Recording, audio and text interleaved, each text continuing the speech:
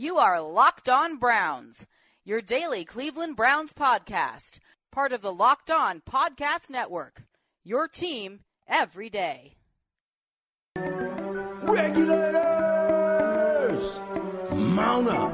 It was a clear black night, a clear white moon. Warren G was on the streets trying to consume some skirts for the E, so I could get some phones rolling in my ride, chilling all alone. Welcome back into this Locked On Browns podcast, where once again I feel like I have to regulate on some folks. And so today, part of today's topic is going to sound familiar to many of you who have tuned in to hear me on the Locked On Browns podcast. My name is Jared Mueller. That is at JaredKMueller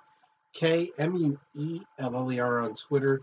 If you'd like to interact with me, engage with me, that is where you can do that. And so today, following the Browns' continued losing streak, now at 0-10, and following the Dallas Cowboys being led by Ezekiel Elliott and Dak Prescott, we get to once again address the fact that the Browns chose not to draft Ohio State stud running back Ezekiel Elliott and not to draft Dak Prescott, drafted in the fourth round, passed over by most teams 2 to 4 times. We get to address it because there are many in Cleveland who cannot understand that something picked up in Dallas and dropped into Cleveland will not look the same. The last time we talked about this, I actually talked about Cody Kessler and Dak Prescott in preparation for the Browns matchup with the Dallas Cowboys, one that the Browns wet the bed, looked terrible again, and talked about how I believed, and I still believe, that the conversation around the Cowboys quarterback and their Cowboys quarterback of the future and the Browns quarterback of the future would be exactly the same or pretty close if you just switched the two quarterbacks. So if the Browns had drafted Dak Prescott in the third round and the Cowboys had drafted Cody Kessler in the fourth round, I think the conversations would be pretty much the same.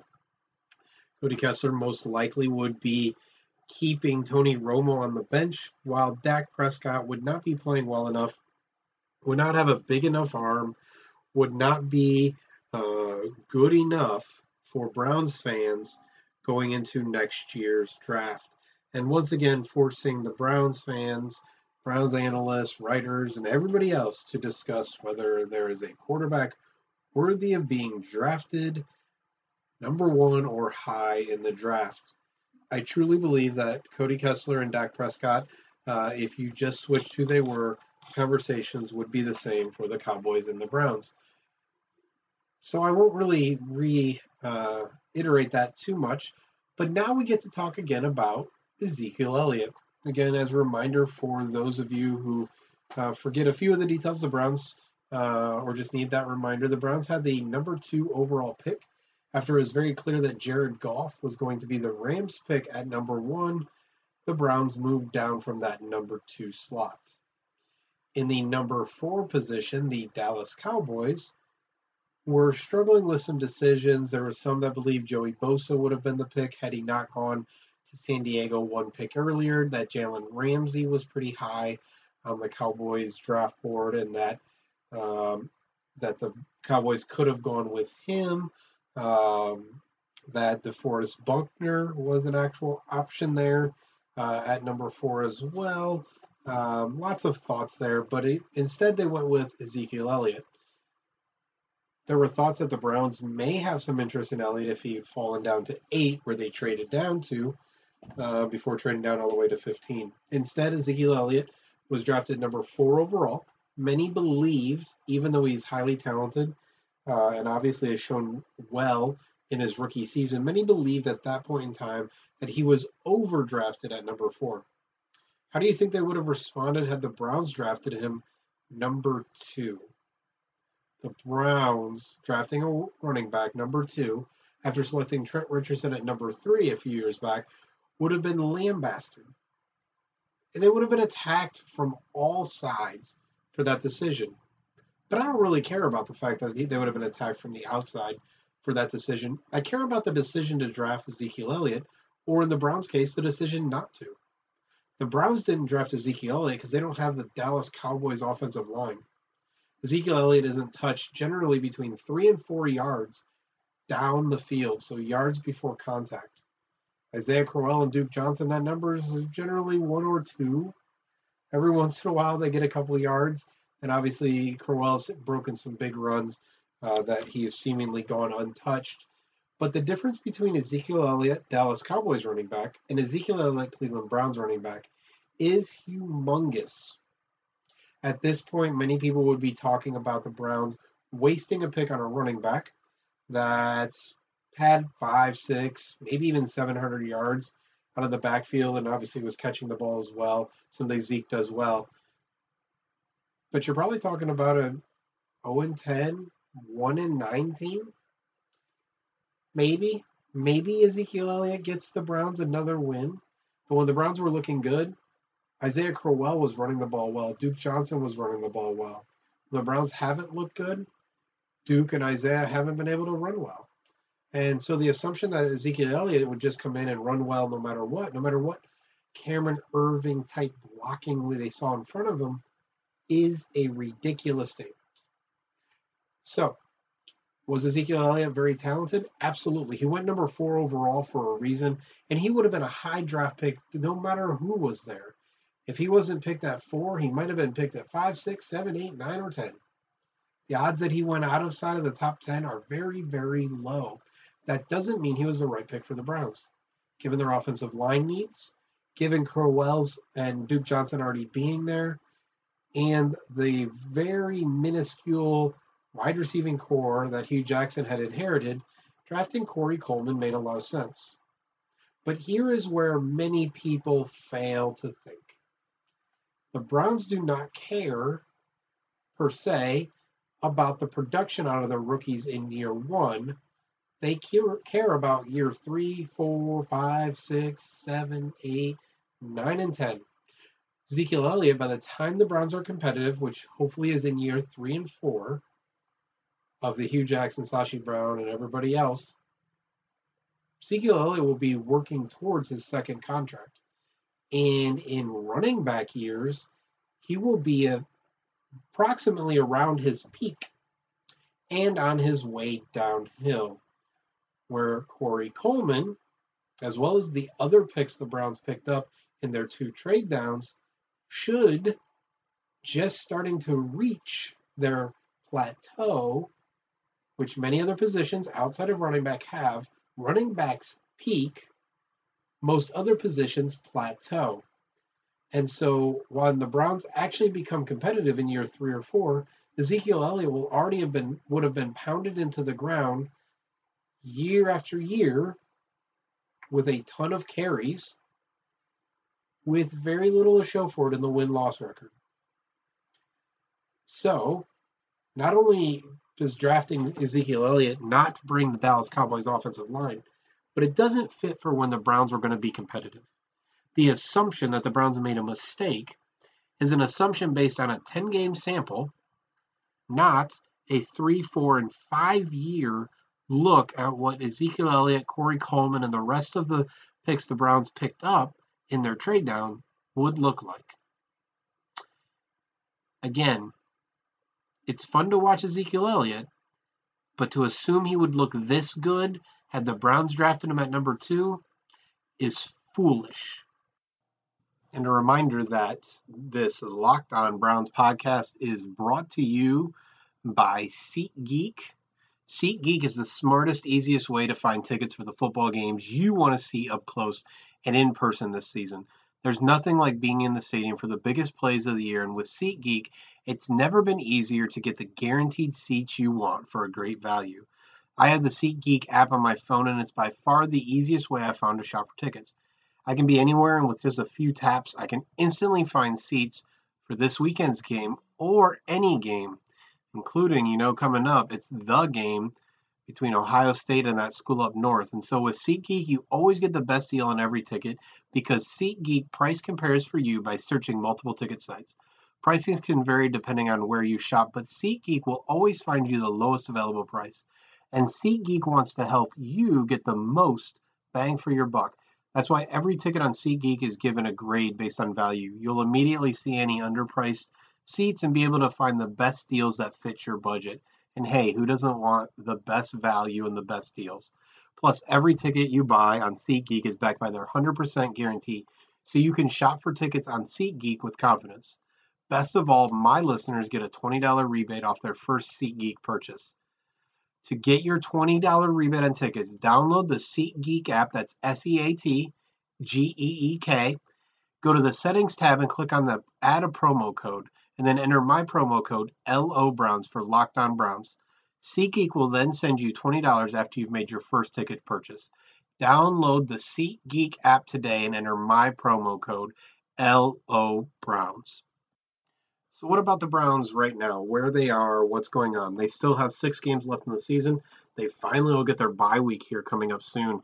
And for a young team, many of whom are rookies, that rookie wall is a scary thing to think about when a team has struggled as much as it already has.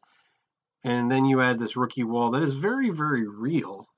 You have to be worried about what this team is going to look like. And so I know for me, what is most interesting right now moving forward is going to be what's going on with the quarterback position. And so Cody Kessler was pulled during the game for his quote-unquote poor play, and Josh McCown was brought in.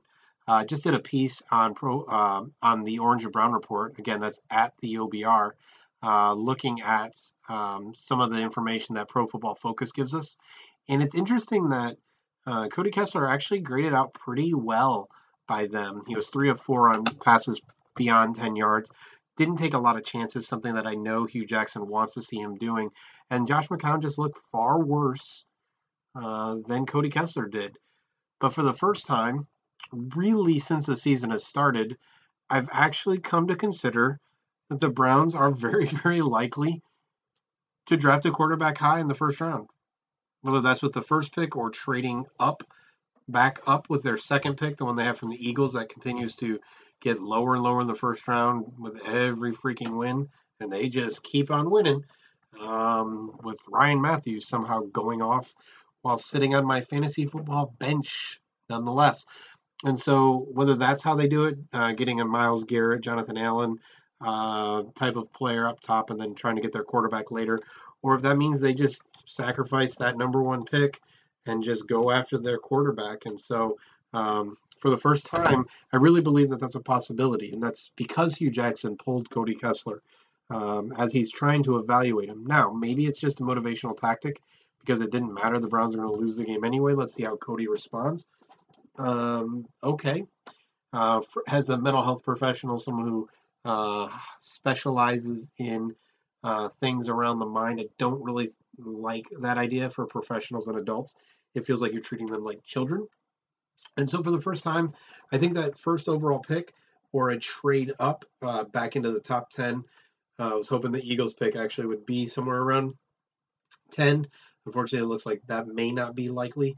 Will lead to a quarterback. Is that Deshaun Watson? Is that DeShone Kizer, who I don't think should or will come out? Is that Mitch Trubisky?